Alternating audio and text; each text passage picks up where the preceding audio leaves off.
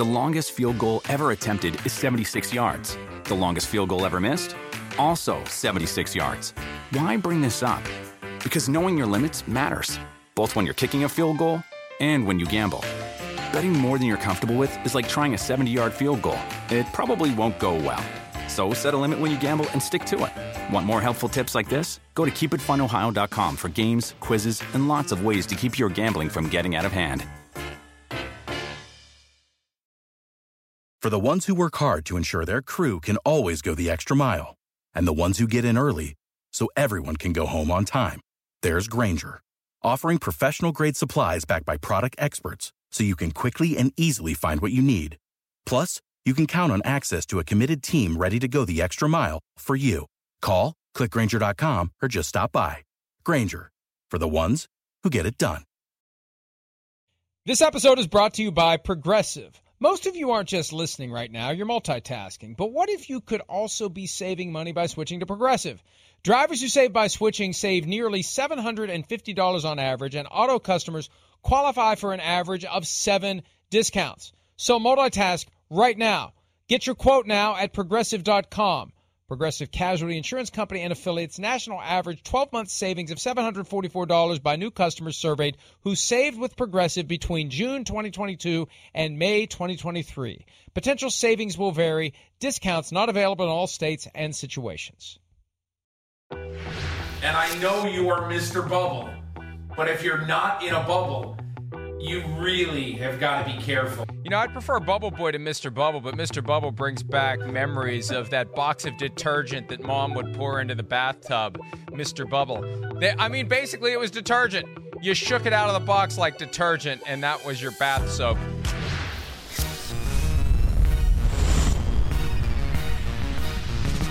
Monday edition of Pro Football Talk Live. I was reminded, now we know, through a flood of emails that Mr. Bubble still exists, but you don't shake it out of the box like detergent anymore. It still exists? It's in a bottle. Yeah, Mr. Bubble still exists. You don't give up a brand like Mr. Bubble. You don't give that up. Jeez. Mr. Bubble lives. I didn't know that. Hello, how are Chris you? Sims. Good morning. See what you miss when you don't work on Fridays? Oh, I know. It's very intriguing stuff. I know. It really is. Mr. Bubbles, though, I didn't know that. That must have been before my time. I feel like we had some sort of liquid something that we just like liquid syrup that we threw in there. It might have been Johnson & Johnson. I don't know what the hell we had at that time. I figure your mom just used like dish soap with you. Oh, yeah, you're funny. You're funny. I was going to say the same thing about you with Mr. Bubbles until I realized it was still around. We are, as of today, 1 month and 1 week away from the start of the 2020 regular season. We continue to hope that it starts, but we continue to monitor the developments in the news, and we try to analyze and understand and predict and speculate and ruminate on what exactly is going to happen with the NFL, Chris. And at this point, I don't know. And I've accepted I don't know. I've accepted that we're going to spend the next 5 weeks or so just waiting and watching and wondering whether or not they're going to pull it off. And every day there's going to be more data. There's going to be more anecdotal evidence that allows us to feel one day optimistic, one day pessimistic, one day neutral. Today I'm feeling kind of neutral. I'm with a slight lean toward optimism. But tomorrow it may be different. And that's our reality as we prepare for the NFL season. And we watch these teams with their experiences, and we see who's opting out. We see who's testing positive. We see this. We see that. We're just going to have this constant sense of whether or not we think it's going to happen until it happens or it doesn't. Yeah, no, I mean, you're right. And we're going to have plenty more curveballs thrown our way to think, like you're saying, peaks and valleys, and okay, I feel good this day, and oh, this doesn't look good. All right, I'll ask you this, though, just, as a sports fan, are the other sports giving you any confidence right now? I mean, I know basketball is not apples to the NFL. They're certainly doing well. Baseball has survived a little bit of an issue, and it looks like they're going to come out okay, even though they had some teams, get a little unlucky. A few teams seem like they just wanted to be stupid about it. But does that make you, as a sports fan, feel any better as far as the NFL goes, Mike? The baseball situation is concerning for a couple of reasons. Number one, because we have seen outbreaks with two teams fairly early in their 60-game season. The Marlins had more than half of their players positive. The Cardinals had to cancel some games or postpone some games or whatever the appropriate word is. And Commissioner Rob Manfred of the MLB reminded the AP over the weekend that at the end of the day, winning percentage is going to determine most likely who gets into the playoffs and what seed they are, because chances are not everyone's going to play 60 games. That dynamic, I think, has a chance of making its way to the NFL. The one big wild card for the NFL that we don't know and we won't know is whether and to what extent the virus transmits when you're on a football field, breathing and sweating and coughing and bleeding on top of each other. In baseball, you can have one team infected, and yeah, the other team's good okay. about the fact that the other team's not going to get infected because they're not on top of each other for 3 hours. Yeah, we're going to see that. Football is going to be a different story altogether. That's where this hold your breath and wait comes from for me. Will it transmit when they're playing games? And can they be reasonably confident? And until they have point-of-care testing, they can't be reasonably confident that everyone out there in that scrum is negative for the virus. That's where my concern comes from. Yeah, well, I get it. You're right, and we don't know that. And we're, hopefully we'll find some of that stuff out through training camp as we kind of break down barriers here and everything else. But it does give me optimism, nonetheless, to see the other sports and to see baseball, I hope, kind of get through this. Makes me feel like, okay, hey, if we're in the NFL season and we got a team or, a few players here and there that go through it, all right, we might have to suspend, postpone a game, whatever it may be. We might be able to still survive the year, even though it might be weird and not necessarily fair across the board. Complete season, not full season. Remember, that's the buzzword now. It will be complete upon the giving of a trophy from the commissioner to whoever wins the Super Bowl, no matter how many regular season games there are, and no matter whether or not some teams play fewer regular season games than others. What you need to know this Monday morning begins with the latest on the COVID-19 front. Doug Peterson joins Saints coach Sean Payton as the two NFL head coaches who have tested positive. The Eagles coach tested positive over the weekend. He had two tests, one positive to confirm the first positive because they still are concerned about false positives and false negatives. Peterson is positive. Now, Payton went through it in the offseason, so it's not an issue now. Peterson asymptomatic, but still the protocols require him to be absent from the team for a certain period of time. He'll have to test negative twice, and then he comes back. But so far, so good. And most of these guys who we have seen test positive or end up on the COVID-19 list, because you don't have to test positive to be on the list. If you're in close contact with someone who has the disease, you automatically are put on the list. Matthew Stafford, Gardner Minshew, no sign that anyone is suffering any symptoms. And there are a bunch of guys who have been placed on this list. For the most part, they'll cycle on and cycle off, and others will go on and others will come off. And this is just going to be part of our reality this year, this short-term absence. And the guy comes back, and whoever was taking his place gets cut, and it just churns and it churns and it churns. And the question is when and if key players will be unavailable for a game and how much advance notice a team will have. I think that's really what it comes down to.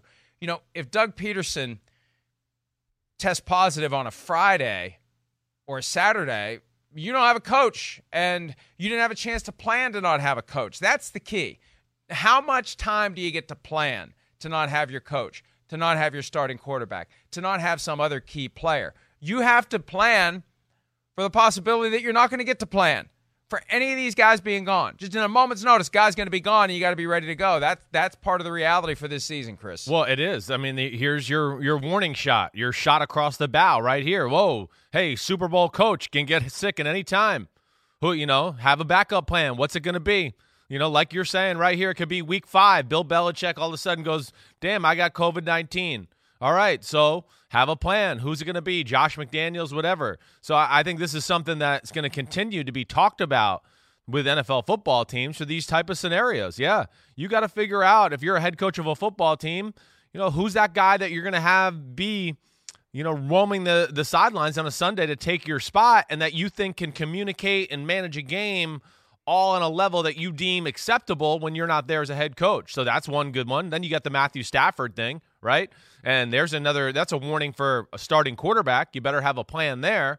So, I think these are all just little jump-offs to open eyes through organizations to go, okay, we need to have a plan for everything this year. Like you said, you never know when this virus is going to hit you. And, those are two fairly big-time names that would certainly be affected on the play of Sunday if Doug Peterson or Matt Stafford weren't out there for their games.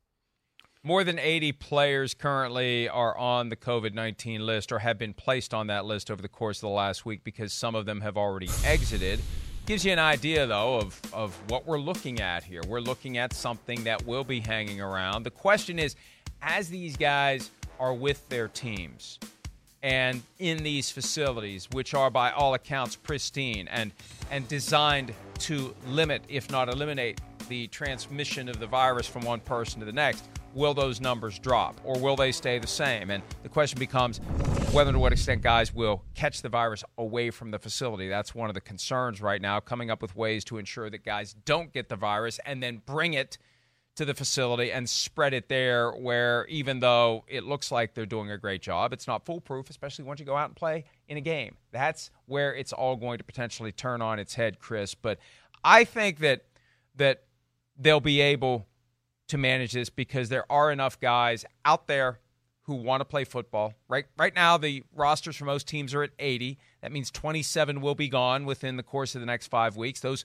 27 per team will be ready and willing to go. And then the 10 per team that already have been shed for the most part, that's another 320, right, up to 320 that are going to be available. There's going to be a lot of guys out there who can fill in. The question is, and I think what it really comes down to is an outbreak late in the week. If you get your outbreak Tuesday or Wednesday, you got time to plan for it and get other players ready to go. If you find out Friday, Saturday, Sunday morning that you're down 5, 6, 7, 8 guys, that's when the questions and the concerns are going to emerge, especially if it wipes out one position group. Will the commissioner pull the plug on that game? That's as we try to drill down on how it can really affect the season. That's how I think it can really affect the season.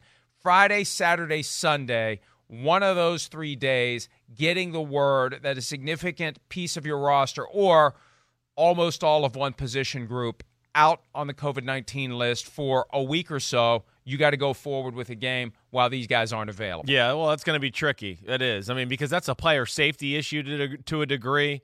It is. Okay, yeah. Let's just say the Tampa Bay Buccaneers, they have an outbreak on the O-line on a Friday. All of a sudden, oh, man, we're only going to have 2 guys that we think can actually play. We even got some backups who got an outbreak here. Are we going to put Tom Brady behind a bunch, 3 other guys that are just coming off the streets and have no time to prepare, and all of a sudden they're playing, the New Orleans Saints or some other really good defense with a front four like that? Yeah, those are going to be, very tough decisions that I'm glad I'm not going to have to make them. And that's why Roger Goodell's making $40-something million a year, because it's not going to be easy to do that. But, yeah, they're going to have to weigh those options, talk to teams, figure out if the teams feel like, is it doable? I think there's going to be a lot of conversations there, but that does worry me too, Mike. You're right. That's a real issue, and I would expect that does come about at some point during the year. You speak of tough decisions the commissioner may have to make. Players have to make a tough decision. So far, more than 40 have made that decision to opt out for the 2020 season. And there's a looming dispute, negotiation, stress point, whatever we want to call it, regarding the deadline for opting out. Now, it's been 10 days since the NFL and the NFL Players Association worked out their comprehensive agreement for football in a pandemic. The safety issues, the financial issues, everything. Revising the CBA on which the ink still wasn't completely dry from March, they basically renegotiated the CBA to allow for football this season. They haven't gotten it finished yet as they haggle over language. And the problem is, Chris, the way that they agreed to the opt-out procedure, the players have 7 days from the moment the agreement is finalized. Well, 10 days after the agreement was informally finalized, it's still not formally finalized and signed, sealed, and delivered, so the 7 days hasn't started yet. And you've got all these guys opting out, and the NFL now wants to restrict the opt-out deadline. So they're renegotiating one of the terms of the agreement that they've yet to finalize to give the players less time to opt out. I was told last night that as part of those talks, the NFL is making other concessions, and at the end of the day, it may be a good thing for the players that they agree to move the opt-out deadline to Tuesday or Wednesday of this week, and they get something else in return from the NFL for it. Now, until we know exactly what else the players get for that, I'll have no opinion on whether or not that's a good deal for the players, because I personally think more time is better than less time for the players to make a decision on whether or not they're going to opt out of the season. You want to be at practice. You want to be on the field. You want to see how it feels. Ideally, you want to play in a game. Ideally, you'd have the opportunity like baseball players do to opt out at any time. Any given day, I can't do this anymore, I'm out. The NFL clearly doesn't want that hanging over their heads. They want to know who's in or who's out ASAP, and it could be that Tuesday or Wednesday of this week is when that deadline comes. Speak now or forever hold your peace. You're either all in or you're all out. Yeah, well, it's tough. It really is. I can see both sides of the story here, okay? I mean, one, when you first see it, you go, oh, it's a little insensitive. Come on, these are tough times. Let these players have some time. Now, they have been there for, we're getting, over a week now to where they can evaluate it to a degree as well. But where I do have at least a little bit of sensitivity towards the NFL, because I don't think this is just like the owners and Roger Goodell sitting there going we got to draw, we got to make less time for these guys to make a decision. I think they're probably hearing it from coaches too, who were like, well, we'd like to know who's on our team a week from now. Or, start building a team with, okay, here's a deadline. Guys, you got to opt in or opt out. Okay, here's the line. Now we know what our team is. They don't want to keep guessing here and going, well, we might need a whole new right side of our offensive line. We're not sure yet, but we're going to wait until these guys make a decision. So you have to be sensitive to the NFL and the coaches from that standpoint too. And that's where I get it a little bit. I do. So I wish they could find some common line here. I mean, not that it has to happen tomorrow. Maybe it doesn't have to be a week. Maybe just a few more days. But I totally get the NFL's perspective here. But, yeah, you do have to be a little careful here. Like you're saying, I understand it. It is sensitive. This is not an easy decision to make. But what I will argue is it's different than baseball. Hey, baseball, you can go home. Yeah, and, okay, they put in a second baseman and he plays, and then you miss a few games and you come back, and that's no big deal. It's just not the same as football. There's more moving parts. There's more coaching, and I think that's where it's probably getting a little tough for some of these organizations right now. What I'm told is that teams have two specific concerns, Chris, about this indefinite window for opting out. Because, the 7 days doesn't even start to run until they finalize the deal, and they haven't finalized the deal. Who knows when they're going to finalize the deal? And there's an incentive at some level for the NFLPA to maybe drag their feet a little bit to give the players more time. Two concerns, though. Number one, as players are starting to get that sense as to whether or not they're truly part of the plans for the season, some of them are saying, I'll just take the stipend. I'm out. I'm hear you. Get cut anyway. Right. I'm going to get $150,000, $350,000 if you fall into the high risk category. The problem is, and this I've yet to get a clear answer to this.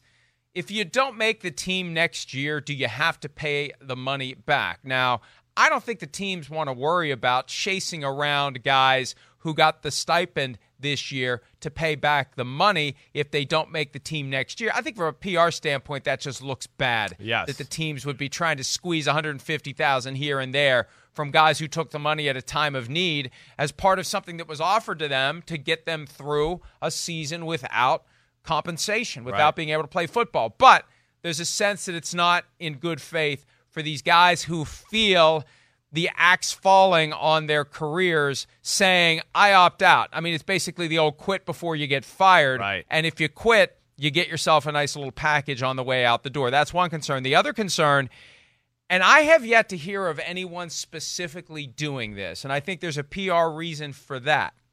There's a concern that some agents are using the threat of an opt-out as a way to try to get more money, try to get new deals, try to finalize extensions for their clients.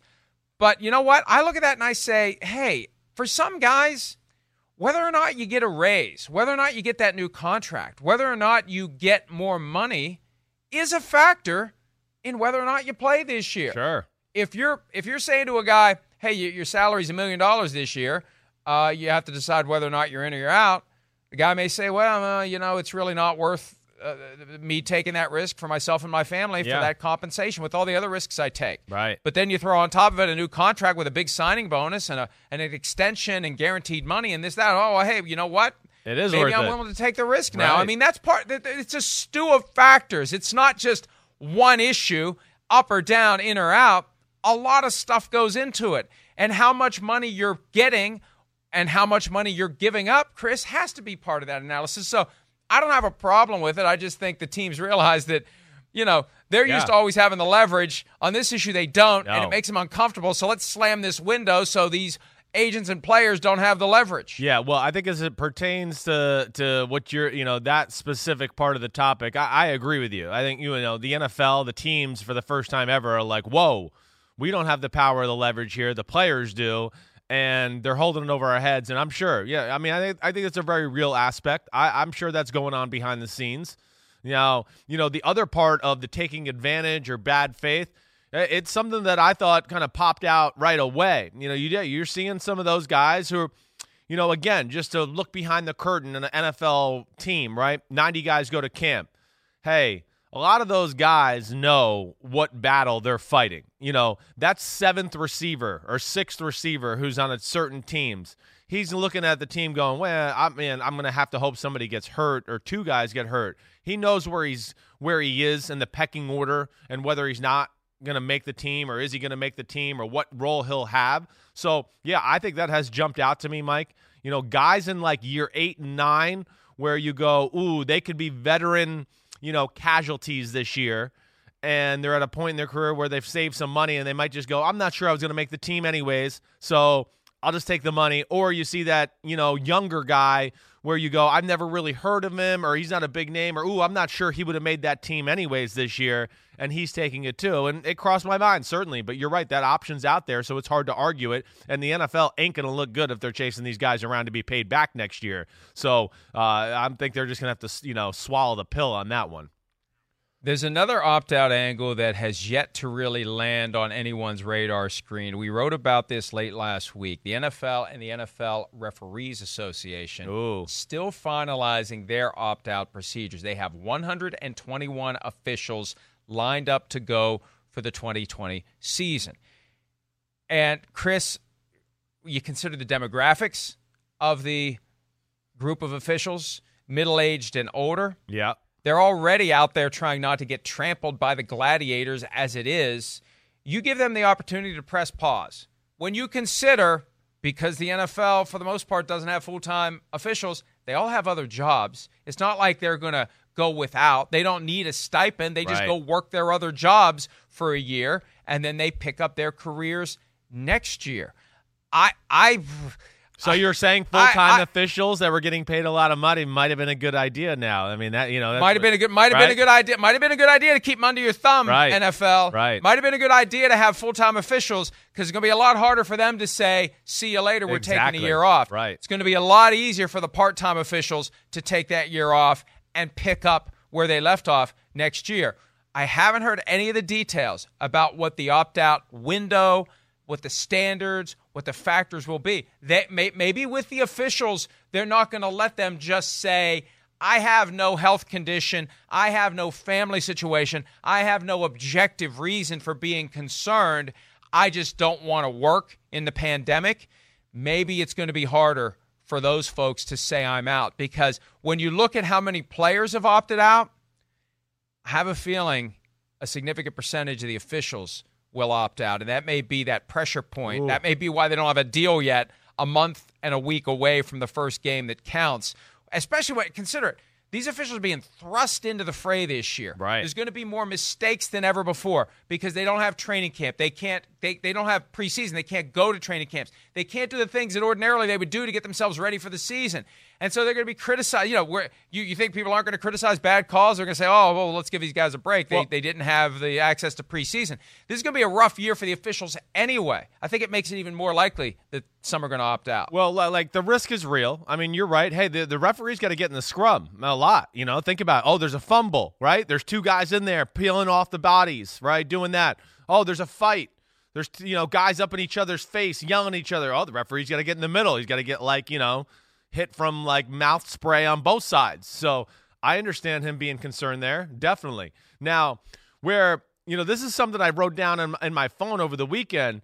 You're right. They're going to lose like the, preseason experience, getting some of those plays under their belt. But the one thing that's jumped out to me about sports so far, and especially in basketball and baseball, the fans not being there, Mike, I think has led to easier games for the referees. I'm seeing less complaining from NBA players, right? There's no fan yelling at the referee over his right shoulder like, you suck, you're the worst referee I've ever seen in his life. So he's not dealing with that. And I also think like the players aren't as embarrassed because there's the fans not booing or, oh, you shot an air ball and he's going to complain and make up some, oh, I got fouled or whatever else. So it's been somewhat very smooth, and I've enjoyed that about baseball too. There's no fans going, that's a horrible call. And now you're not seeing the players, upstage the umps and yelling. I haven't seen any of that. So that was one thing I was kind of excited for, and then I saw this, and I went, oh, man, now we might have an issue with the referees, and it might not even be the normal referees. And if we have backup referees in a year like this, who the hell knows what happens, especially if they're not the backup referees don't get any reps to practice or do anything like that. That's when all hell could break loose. And one last note on the way out from this segment, they are going to specifically construct the crews to be geographically close to where they're going to have their games. You can have the same officiating crew pop up time and again for teams because they want to minimize the travel for the crews. They want to eliminate flying wherever they possibly can. They know that they can't completely eliminate it, but it's going to be a different year for the officials as well. And the first step is how many will opt out. And before we can get to that point, they have to finalize whatever the rules are going to be. They haven't done it yet, which tells me there's some push and pull. There's some tension. There's some pressure, and we'll see if they can get it worked out sooner than later. Let's take a break. The NFL finally has worked out a suspension for Antonio Brown, but it may not be the last suspension for Antonio Brown. We'll explain that when PFT Live continues right after this.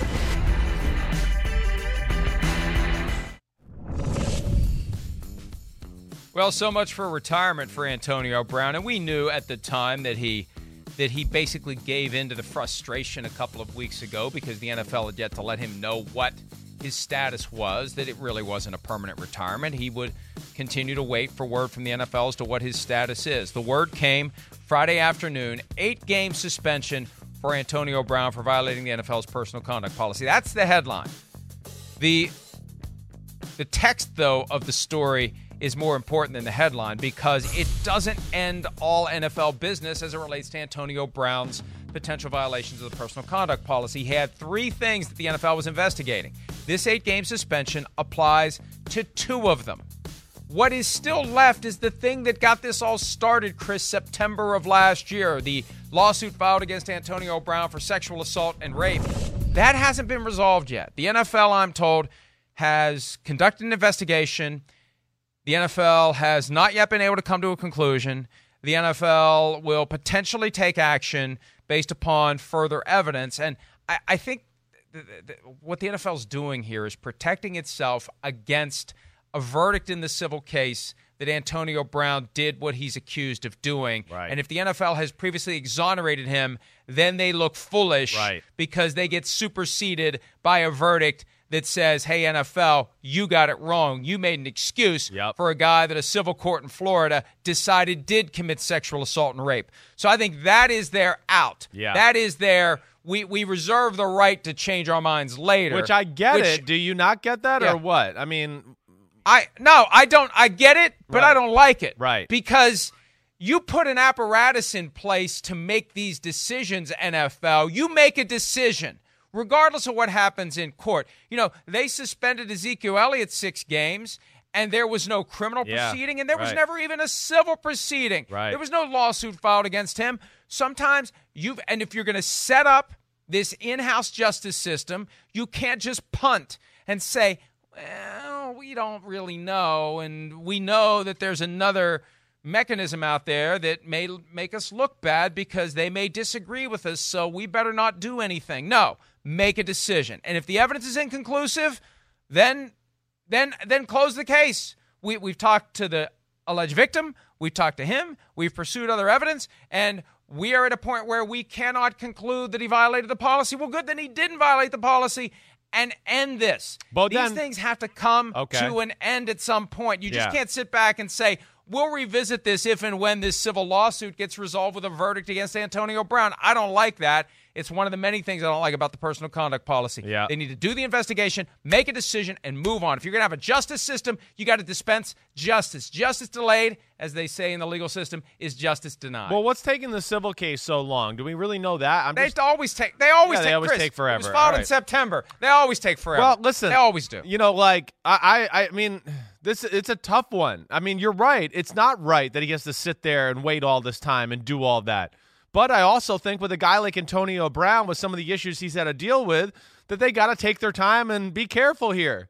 Because, like, to what you're saying, all right, like, well, let's just say let's say the NFL suspends him 2 extra games, right, for this thing, because we don't know, we didn't, find enough evidence of wrongdoing, but yeah, you put yourself in a bad situation and conduct detrimental to the shield, whatever, blah, blah, blah.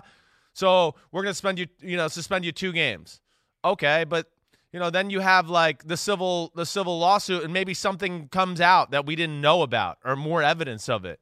NFL should have found out about it. But that's the thing. If you're going to put a system in place to investigate, you got to find this stuff You're right. out. Then they need to take the system out, because it's stupid. Exactly. Because they're burning themselves. Ultimately, they've put themselves in a very tough spot.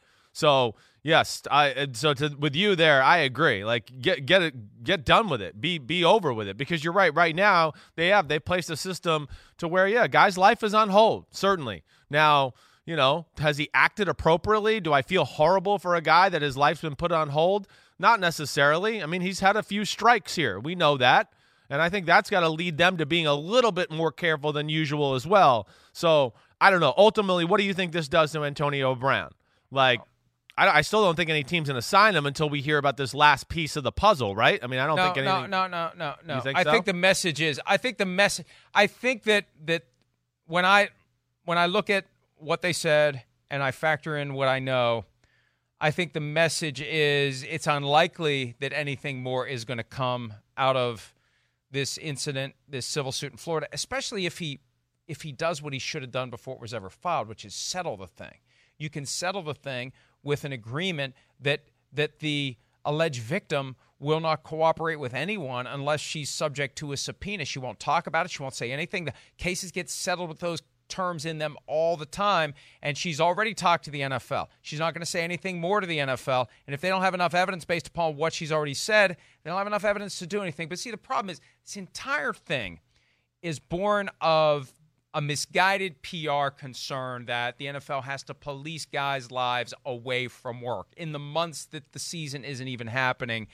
And the more they chase that PR angle, the more you get unfair results. And the fact that, and you touched on this, Antonio Brown's an unsympathetic figure.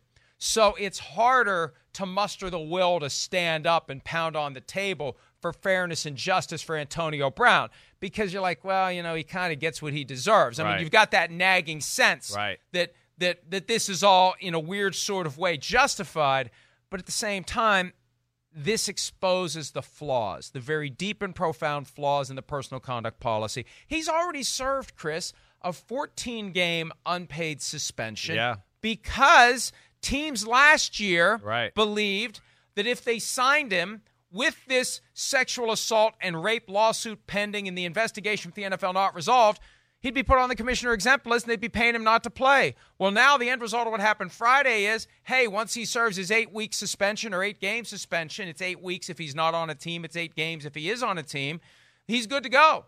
That's the message. They don't have to worry. I think the last thing that's going to happen is he's going to serve his 8-game suspension, and then somebody signs him, and the NFL is going to say, sorry, he's on the commissioner exempt list until we figure out this other thing that's still pending. That game is over.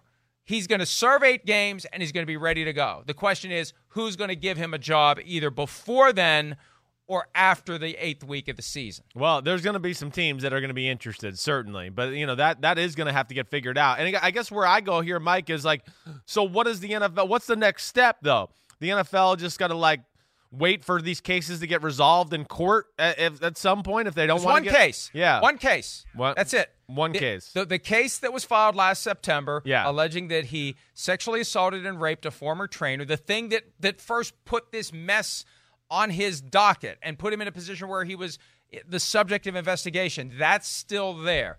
And I think that when you read between the lines, and I assume that teams will be talking to the league office. See, when teams talk to the league office during the season, the message they got was, I believe, I don't know this, but I think circumstances bear this out. The message they got was, if you sign him, right, we're probably going to put him on the commissioner right. exempt list. I think the message now is the 8 games pays his debt to the NFL, and this other thing is just kind of going to fizzle out unless there's a verdict against him, unless there's some dramatic courtroom testimony that creates a PR urgency to take further action. Again, it's not driven by any sense of justice. It's driven by protecting the shield. Yes. And that's what makes it wholly unsuited in the first place. And they should tear it down, burn it down, roll it up into a ball and throw it away, because there is nothing about it that speaks of fairness and justice for the players. It's when you try to get into the business of investigating it and doing it yourself. It's one thing to say, player pleaded guilty to a felony, we're going to impose punishment. And that's one of the reasons why he suspended 8 games. He pleaded no contest to felony charges arising from the incident that he had with a driver of a moving truck earlier this year. Right. You get suspended. That's the way it used to be.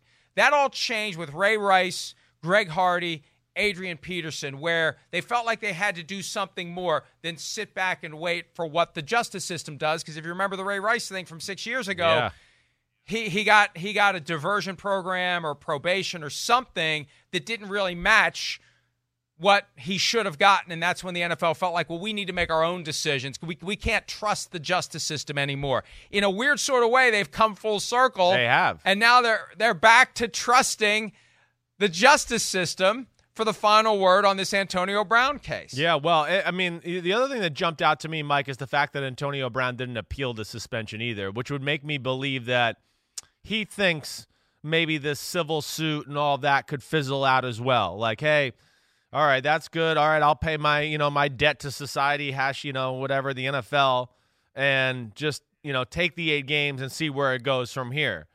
So maybe he's got a feel for that as well, and we'll see where it goes. But either way, if the NFL gives off the sense of, yes, teams are calling, and unlike last year where you said they were going, we'll probably put him on the NFL, the commissioner exempt list, if they're getting the sense this year that that's not going to be the case, you're going to have a handful of teams call for Antonio Brown. There's no doubt about it. Even though he hasn't played football in a year or whatever else, he still is not far enough removed from his prime or being one of the best receivers in football to where I would think a handful of teams, want his services.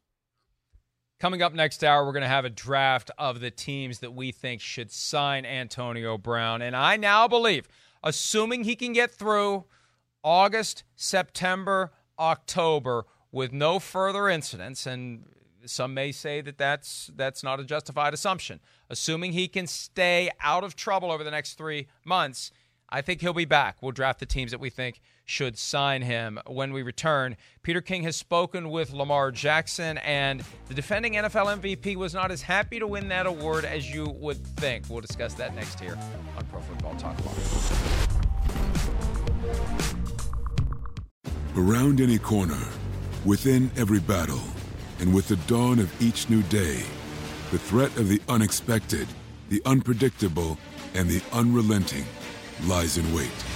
But Marines will always be there. They are the constant in the chaos. No matter the battlefield, Marines adapt to win, defeating every shifting threat, protecting our nation's future.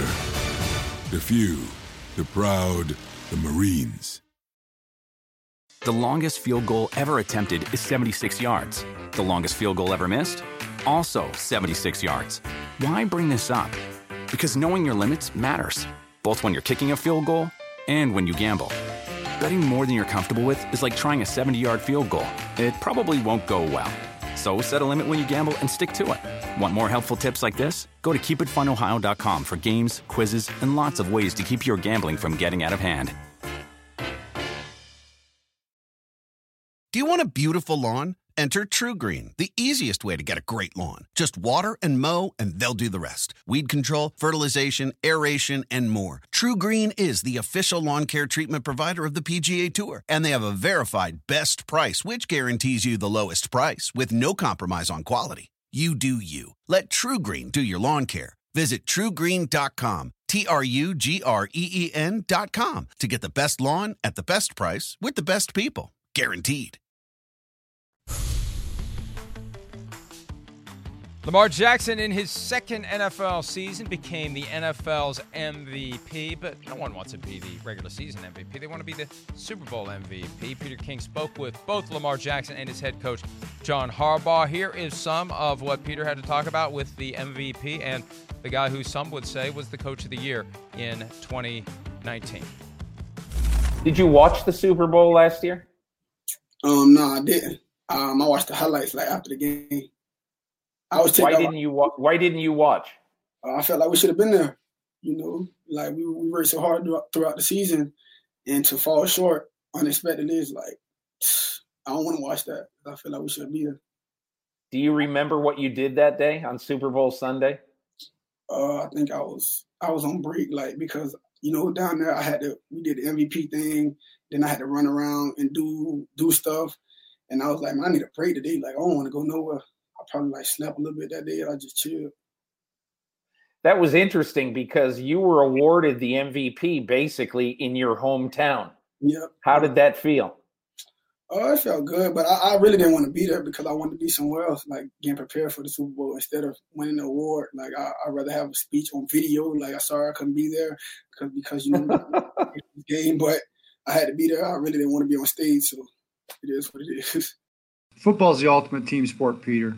And I would say Lamar Jackson is the ultimate team player. I mean, that's exactly how he sees it. Now, you're right. Someday he's going to look back on that, and that's going to be one of those moments that, man, he's going to cherish it. And I saw him beforehand. There was different stages for these different events, and I was down there and I was walking with some friends, and we were coming across the hotel, and I saw Lamar standing with his mom in front of his hotel, which was next to the hotel that we were at. And he was waiting for the car to pick him up to take him to whatever he had to go to, and he had his orange or purple jacket with the lion or the African wild dog in the back, yeah. And he was he had this look on his face he was tolerating this, and his mom has a big smile on her face, So I feel like it was he got it more than he did because she's our age, she's been down the roads a little bit and understands the meaning of it, but Lamar. He enjoyed it, and it did mean something to him. And I think to his teammates, because he did feel like they were part of it. And he said that, but no, man, he even said it, Coach, we got to be playing. We got to be playing in this game. We should be playing in this game. That's all he carries around with him, 24/7. Of course, as a head coach, I love it. John Harbaugh and Lamar Jackson. I misspoke earlier. Harbaugh officially was the coach of the year. I can never quite remember who the official award winners are for some of these that are close because by the time we get to the night before the Super Bowl, I don't care anymore. And I think that's what makes this presentation so awkward, Chris. It's been 20 years since the regular season MVP was the Super Bowl MVP. A lot of these regular season MVPs are available to attend the ceremony the night before the Super Bowl because they're not playing in the Super Bowl. Lamar Jackson just the latest in a fairly long line of that. And yeah, of course he doesn't like it. It's unsatisfying. And when you look at what's happened with the Ravens the past couple of years, they get to the playoffs and they lose in their first game, and it's dangerously close to becoming a narrative. If it happens again this year, and it's going to put more pressure on them this year. I remember when the Bengals were going through it. Hey, Marvin Lewis, you've now lost 3 straight playoff games. Hey, Marvin Lewis, you've now lost 4 playoff stages. Hey, Marvin, it's bigger and bigger every time you get back. They have to kill this thing dead the next time they're in the playoffs, and they likely will be this year. Yeah, well, agreed. I mean, first off, he should, it's a special award, NFL MVP. Damn. I mean, that's pretty big time.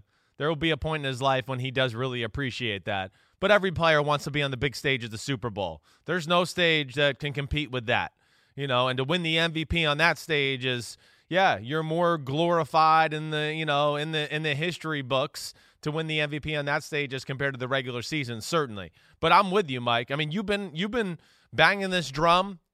My dad was on my podcast with me last Thursday. He brought up this same subject that, if Baltimore, again, is the team we think they are, because I think they're probably the most talented team in football, top to bottom on the roster. If we get halfway through the year, we get into November, and it goes, oh, here we go, Baltimore's going to the playoffs. They're one of the better teams. That is all we are going to talk about. That is going to be the talk. I mean, last year going into the playoffs, you and I were having the same conversation with Deshaun Watson, right? You were saying it. Well, they lost that first year to the Colts. They lose again this year. We're going to be talking about Deshaun Watson's 0-2 in the playoffs and can't win the big game and blah, blah, blah. Well, he won one. He was in danger of losing that one. But here we are with Lamar Jackson. And I think what makes it a bigger conversation too is, is the fact that he's still developing as a pocket quarterback. And we know that we need to see that a little bit, especially in playoff football, because most times in playoff football, you're playing a defense that's smart, well-coached, and they take away some of those running things and everything like that. So it is going to be a story, and they're going to have to answer it only one way, and that's win a damn playoff game and shut everybody up. And really find a way to manage that pressure and that stress. And you know what? Maybe this year, one of the benefits, if you don't have media in your building every day, if you don't, it's going to feel a little more sterile than usual, and some of those outside influences that would become palpable as you get closer to the playoffs. And that's the thing, when you get to the playoffs, everything grows. More media is present. You feel it. You sense it. You and do. Maybe if they can just continue to go about their business, and playoff week feels no different than a regular season week, that may be one of those things that helps them psychologically just treat it like a normal game. The more you make it a big game, Chris, the greater the chance you're going to realize when you're out there what the stakes are. And maybe you press a little bit too hard. You hold the ball a little bit longer. Right. You're too careful because if you lose this one, it's done. Everything you worked for, it's over. I agreed. I think that's, Mike, I think you kind of hit the nail on the head. That's what happened to Baltimore. Big moments. Oh, hey, here's a high pass Lamar Jackson. Ball gets tipped in the air, interception. Holding the ball. Oh, fumble right before the half, strip sack fumble. Titans score a touchdown, kind of game over. John Harbaugh going for it on fourth down a few times that I didn't necessarily agree with. But I think that all went into kind of what you're saying, Mike. They were kind of in shell shock. They were like, what's going on here? We're in a game? We've been steamrolling everybody for 10 weeks in a row. And I feel like that did hit them. And hopefully they can learn from it and battle through those and learn how to manage the game to what you're saying, to where it doesn't get away from them like we saw 2 years in a row, basically. And then all of a sudden they got some, a lot of cheap yards at the end of both games to make the game look a little bit more competitive than it actually was. And if you clinch the 1 seed with 1 or 2 regular season games left, maybe you don't take your foot off the gas. We saw what happened last year, and I think that was one of the factors as well. Agreed. 3 weeks for the key starters. All right, let's take a break. When we return, I had a chance to speak to the NFL's chief medical officer on Friday, and all options are on the table, including something we have been pushing, the hardened bubble around each team to ensure that, or at least limit the chance of the virus making its way onto the roster. We'll talk about that when PFT Live continues right after this.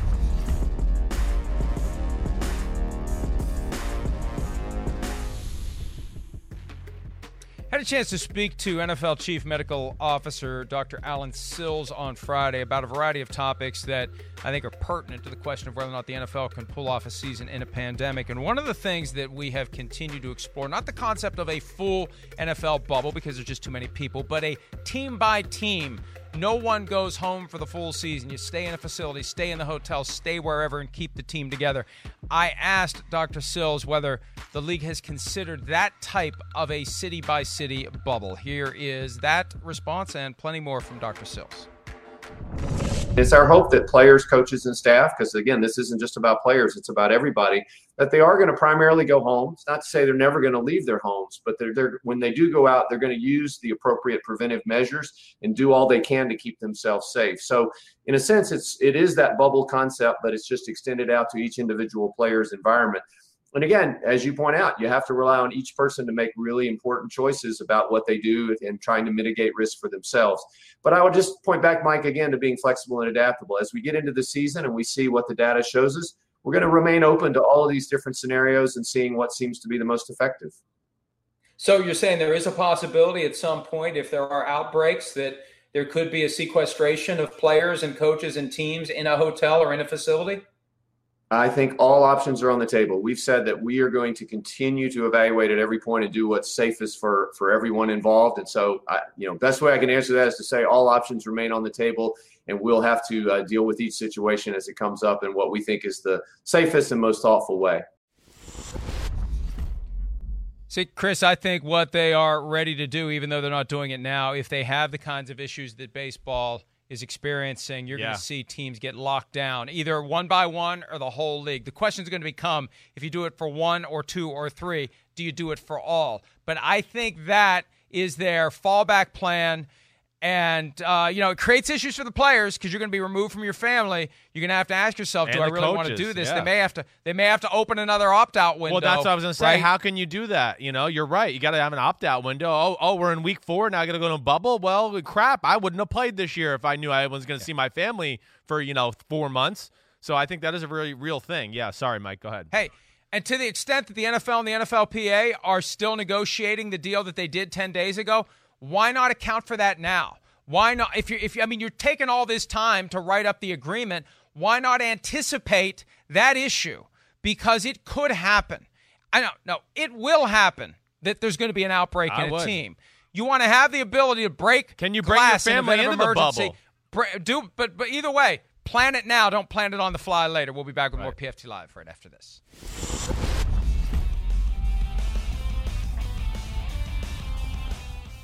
The longest field goal ever attempted is 76 yards. The longest field goal ever missed? Also 76 yards. Why bring this up? Because knowing your limits matters, both when you're kicking a field goal and when you gamble.